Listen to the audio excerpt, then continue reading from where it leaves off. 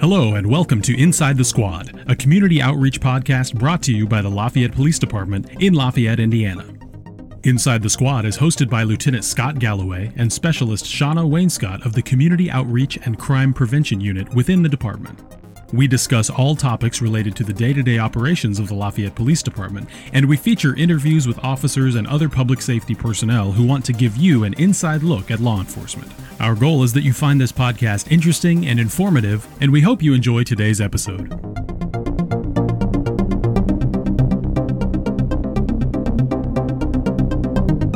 Welcome to another episode of Inside the Squad. I'm your host, Lieutenant Scott Galloway, and last week we started a special podcast program. We're going to try to drop one podcast per week, and we're going to talk about different aspects of officer wellness.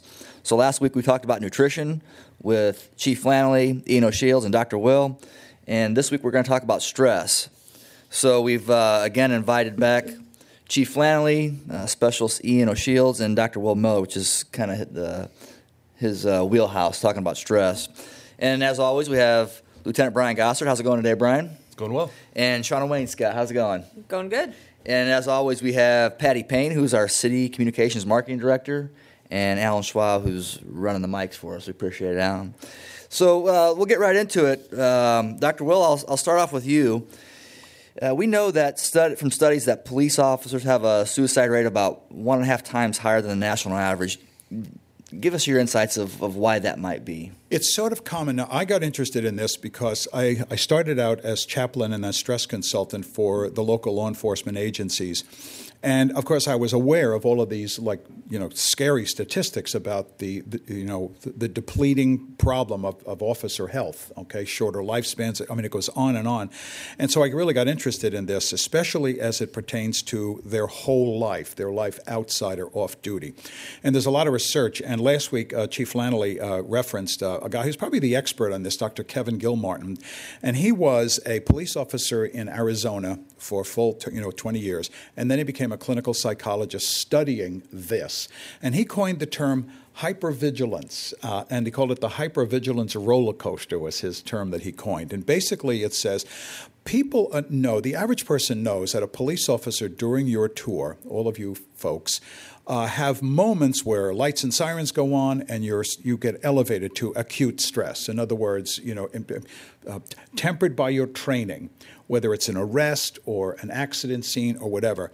And then when that event ends and you're in your squad car doing your paperwork, the assumption is you go from a high acute stress to stasis, to calm. And as he pointed out, no, you don't. You never completely down because of the need to be vigilant for the next event. And so it's unique among professions that for a whole tour, you have to be alert, acting on your alertness or waiting for the next time you have to be. And it is emotionally exhausting. This research that I have been doing in addition to Gilmartin, was based in the work of Robert Sapolsky from Stanford. And he's the guy who years ago theorized that the human body has amazing ability to handle acute stress and come down from it with no damage to their system. Okay, you can, it's the fight or flight thing. We are, made to kind of, deal with that and then come down to calm. We are poorly designed physiologically to deal with chronic stress. He wrote a book, I always love the title of this, Why Zebras Don't Get Ulcers. He said, the zebras out in the field and cortisol level, they're very calm. All of a sudden there's a predator, a lion, and they start running. And then, they got Fred. Oh, too bad. And then everybody sort of calms down and they return to their calm state. And the fact of the matter is that we are poorly designed to handle a constant state of vigilance. Is it acute with police officers? Absolutely. It's the story of American life these days about having to be alert, chronic stress. And chronic stress is associated with all manner of health challenges.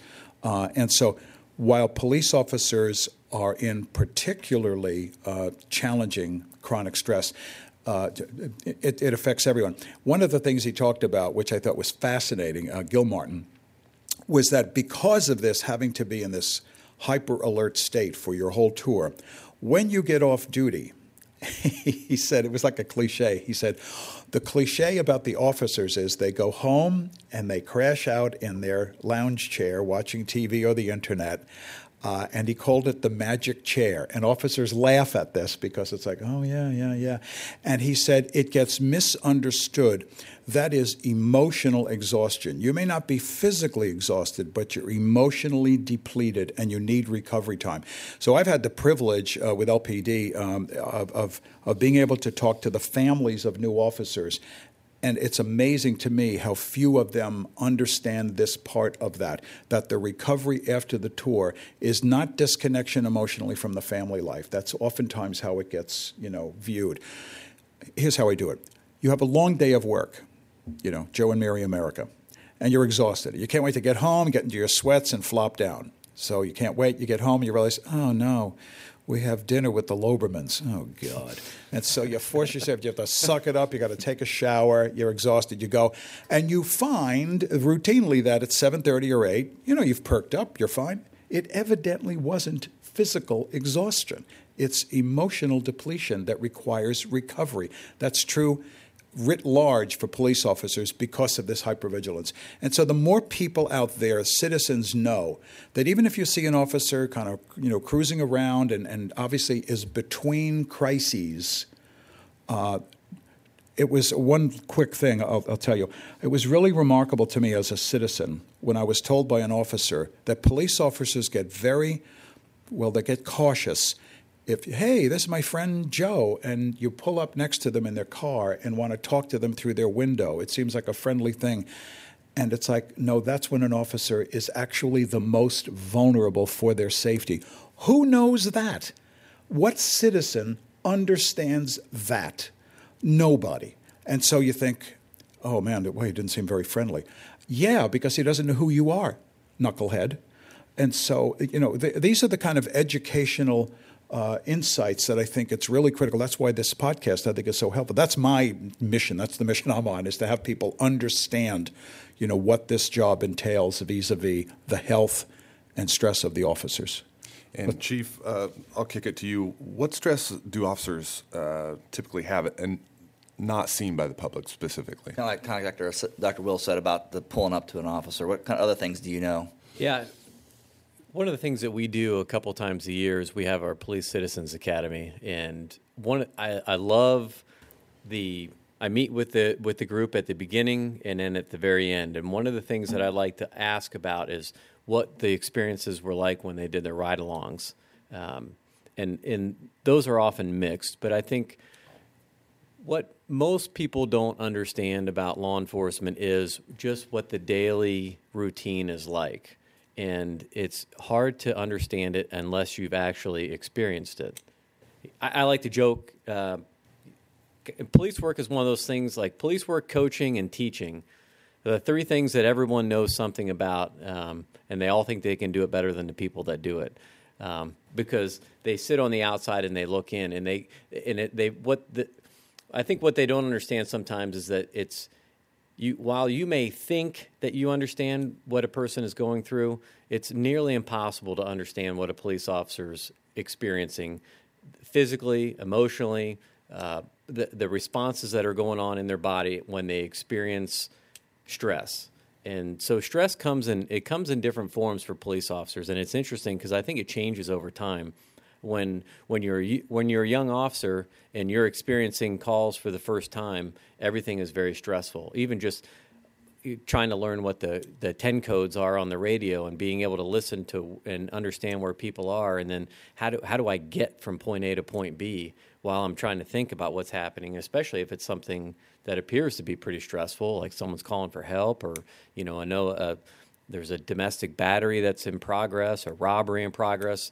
Those things where there's just a lot of stuff going on in your mind, and then you get there, and now you have to deal with it. And so our training program, historically, I think we've gotten better and better at understanding how to do the technical aspects of our job. We've gotten really good about the tactical aspects of our job. But one thing that we've been lagging behind on is really understanding how this affects the police officer, because there is, and to Dr. Will's comments there is a price that we pay physiologically for experiencing this. And, our guys and girls work 12 hours a day, 3 days on, 2 days off, 2 days on, 3 days off. And 12-hour shifts are fairly common in law enforcement.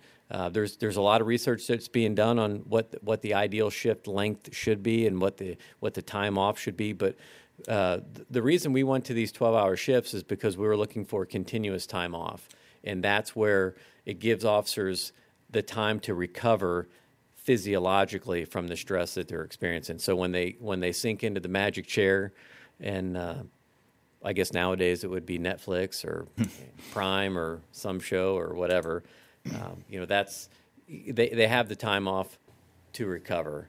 And so, while I don't necessarily know that anyone can experience the stress of a police officer, because I think it's, again, when police officers are going to calls all day long, it's not because people are calling them and asking them like, "Hey, Officer Pat, can you come over and have a cup of coffee with me? I just want to kind of chat about how your day's going." And it's not that. We're dealing with people in crisis, sometimes all day long, and sometimes there is no break. Sometimes there is no recovery period in between calls. Sometimes it's one on top of the other, and that can build up. And while I think we do an outstanding job of dealing with those crises in the moment, I think we're learning now that we have to do a better job once we're done in recovering from that. One of the things that's really struck me is that on a routine shift, I don't know any profession where you have to go from the trained tactical aggression of an arrest. You come back into your car, and then an hour or two later, you have to be out on the interstate or on a road, taking charge of an accident scene, and you're having to empathically comfort an accident victim who looks like your mother.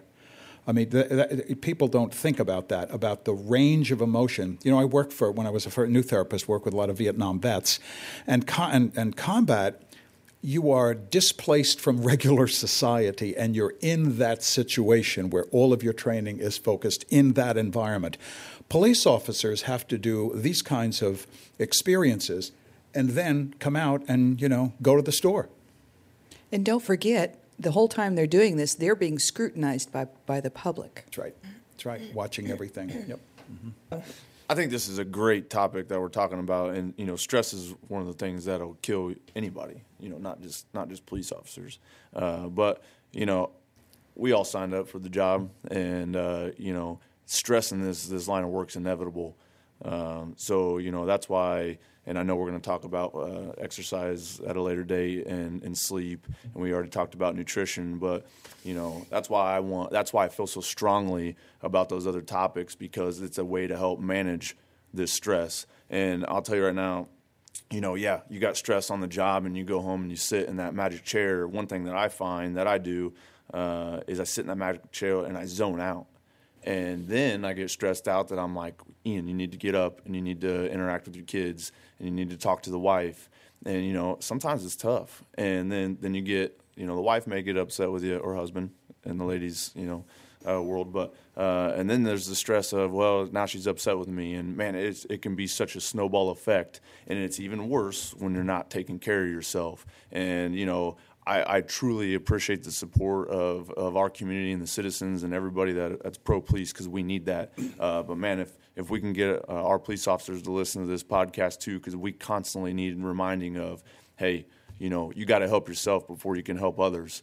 And the family needs to listen, too, because just the point you're making, this is what's been shocking to me, how few family members, spouses, et cetera, understand that recovery time gets misconstrued as I'm not engaged with the family. And it's like I tell them, their shift is 16 hours, 12 on the job, and then 3 or 4 to recover.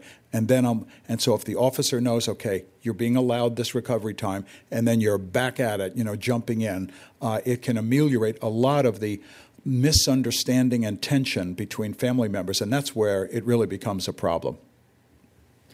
So leading off on that, Ian, so what are some of the ways that you've seen or heard that officers cope with stress, both negative and positively? Like alcoholism, smoking, those negative factors, those kind of Absolutely lead into. They're eating poorly. They may not have been drinkers or smokers or used drugs prior to getting into law enforcement, but when Dr. Will talks about that cycle, then they start down that road. They find something to take that edge off.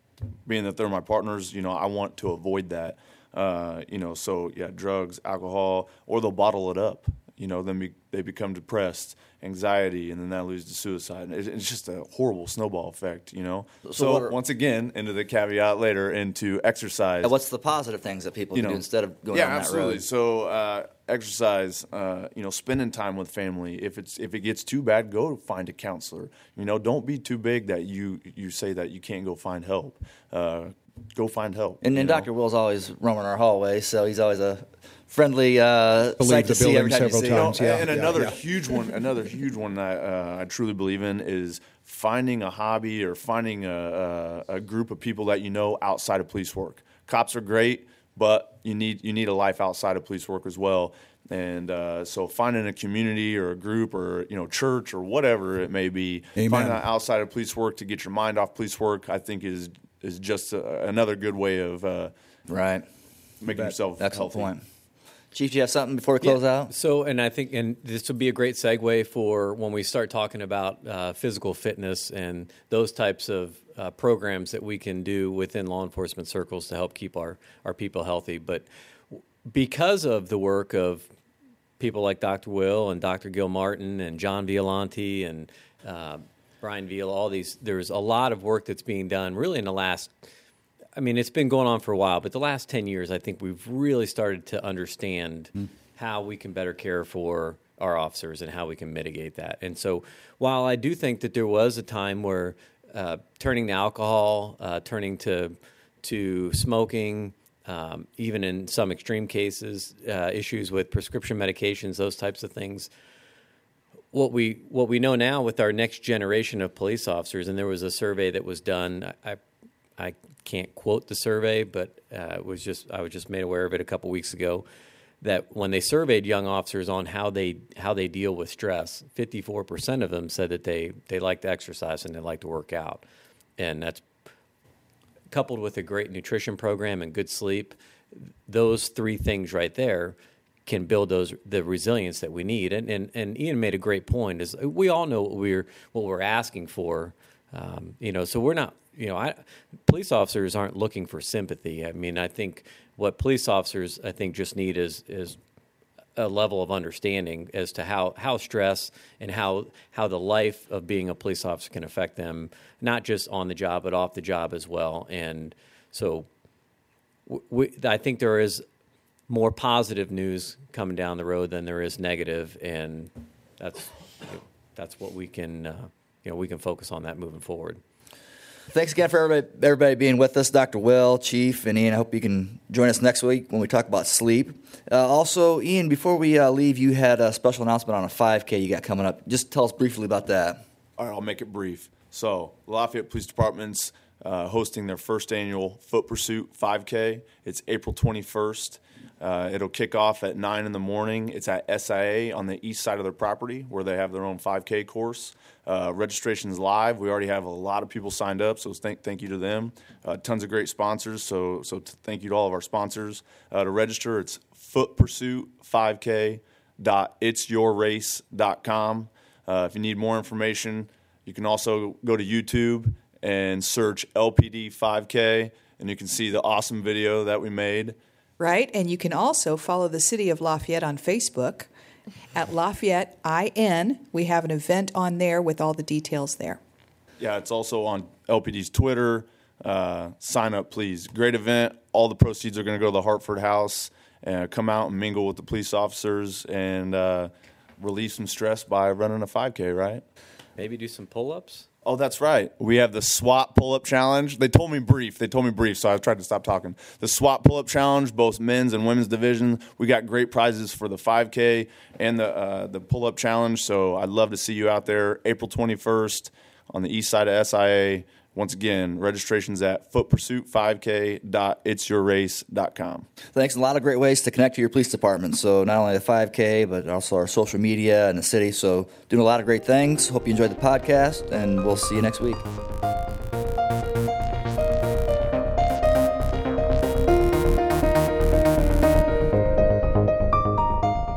Thank you for listening to this episode of Inside the Squad from the Lafayette Police Department in Lafayette, Indiana. Be sure to check out past episodes and subscribe for new ones on SoundCloud, iTunes, Google Play, or wherever you listen to podcasts. If you have a question for the show, you can email it to podcast@lafayette.in.gov or connect with us on Nextdoor, Twitter, and on our website, lafayettepolice.us. Thanks for listening, and we'll see you next time on Inside the Squad.